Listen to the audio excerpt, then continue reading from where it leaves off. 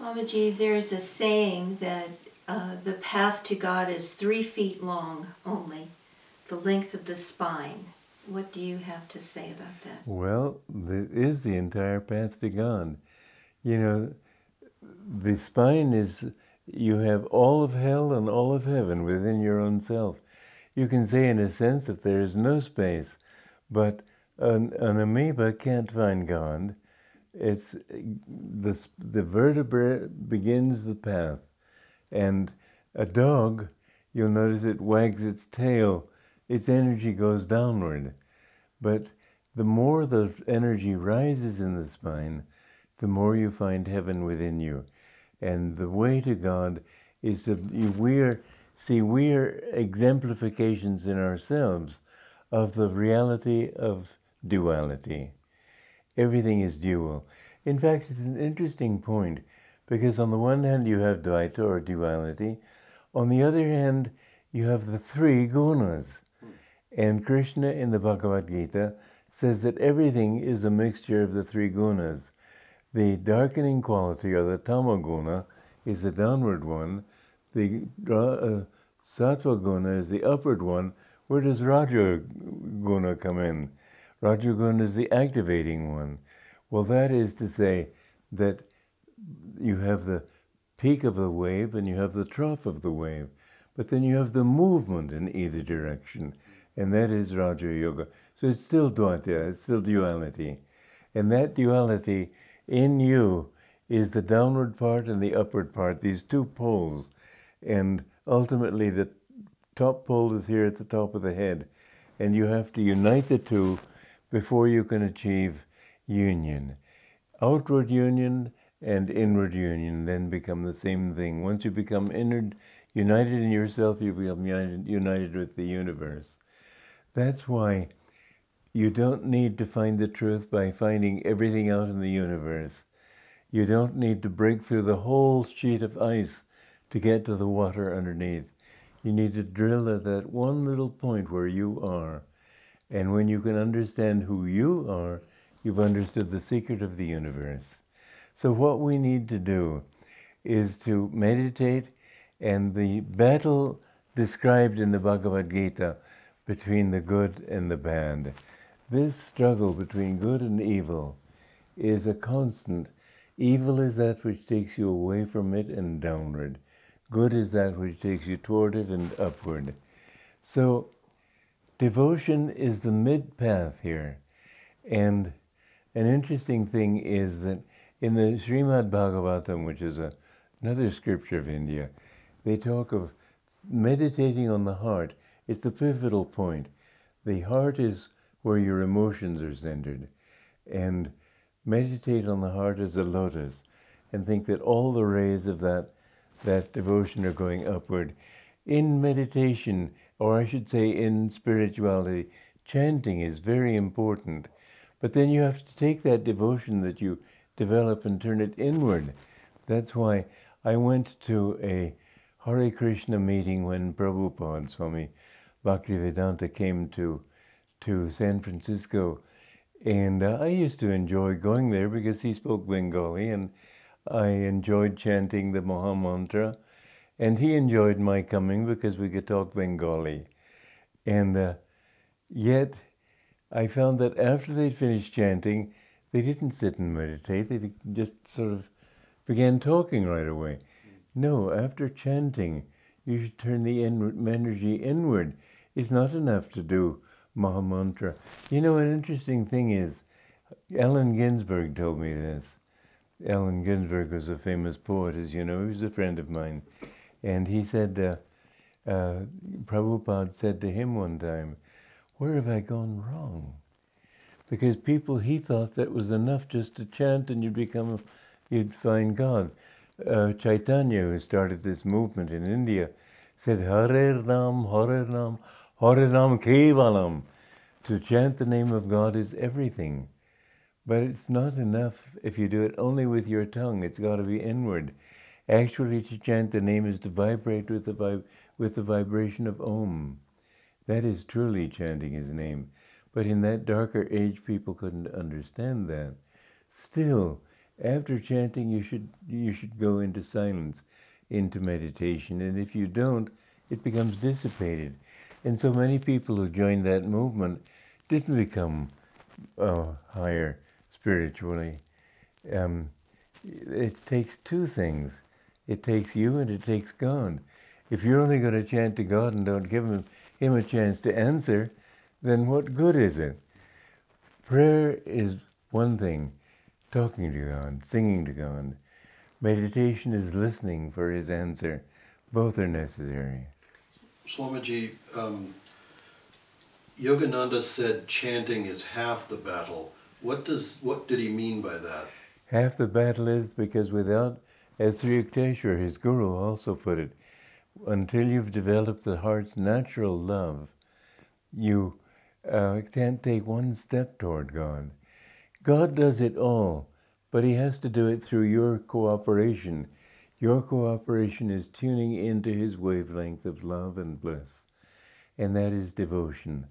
Chanting helps to develop that devotion, helps to channel that devotion, and that's why after chanting you should sit still and then try to feel his answer, try to listen for his answer. But chanting is important. Can you, for a general audience, describe what chanting is? Chanting is, first of all, outward. And it's not just hymn singing. It's singing to God in such a way as to ask him to reveal thyself. You can make it just as a verbal thing, reveal thyself, reveal thyself. But when there's melody involved too, there's more feeling in melody. And melody can inspire you in a way that words alone won't. So words combined with melody are more important. Wilt thou come, just for once come to me. That's a chant. I am the bubble, make me the sea. There's a lovely rhythm, and all of this brings your whole being into that attune with that ray. So in that way, chanting is half the battle. But then the other half is letting God, giving him a chance. It seems that by the repetition of simple phrases Yes. with music, then the mind remembers. Yes, Jesus talked of vain repetition. Well, that's like saying the rosary and not having your mind on what you're doing. That doesn't have much benefit. But when you say a thing with deeper and deeper and deeper feeling, then that is not vain repetition. That's very important repetition, because you can't just say once, I love you, God, okay. No, you have to keep saying it until you tune into that feeling of love. Swamiji, you spoke earlier of ego and soul. Can you describe what they each are and what the difference between them is? The ego is the soul identified with the body. There is really only the soul. This is the self. Who you really are is God. But the God self in you, attached to your physical body, is different from the God self in me, attached to my physical body. And so we see ourselves as separate from one another. That is the ego. Our main job on the spiritual path is to rise above ego consciousness. And you can do that most of all in meditation, because as you offer yourself to him, gradually he's the one who fills you until you discover that really he's doing your thinking for you.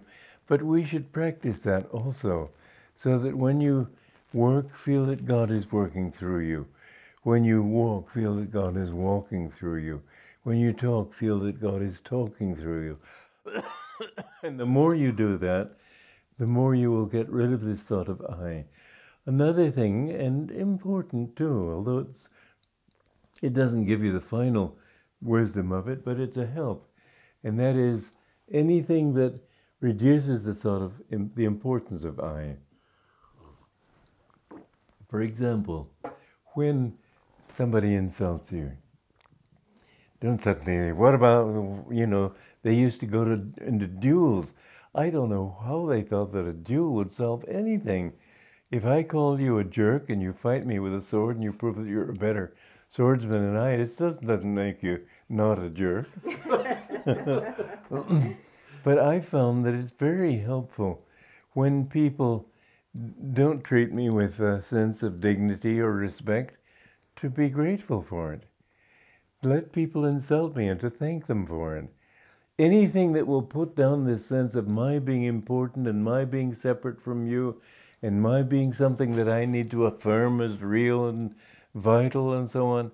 I remember I was at a function in San Francisco many years ago, and there was a young woman outside the function. We got into a conversation, and after a while I asked her for her name, and she told me.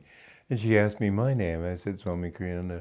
Swami Kriyananda, but you're famous. I said, well, maybe, but why the word but?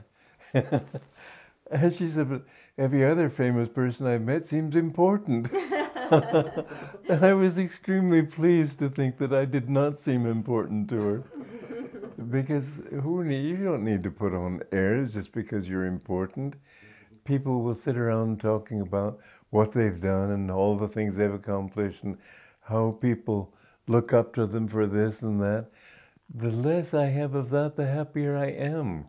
If people think that I don't really matter, I'm pleased. Because then I realize this little thing is nothing to cling to. People look up to me for guidance and so on.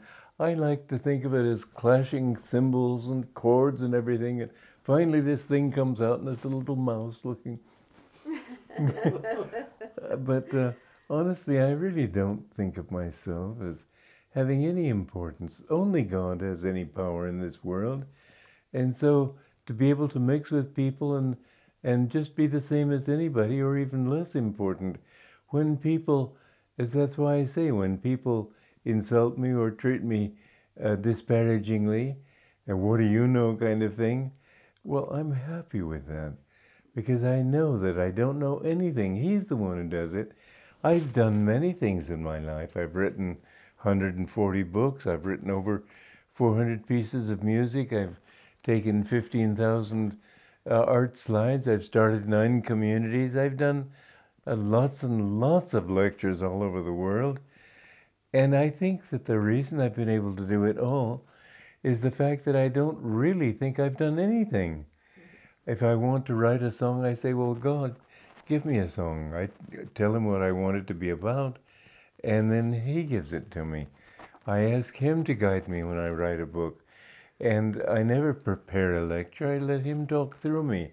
I find that it works better that way. Whereas if I were to do it, I would have endless worries. But it's so nice not to have to worry. He does it. And in fact, he does a better job.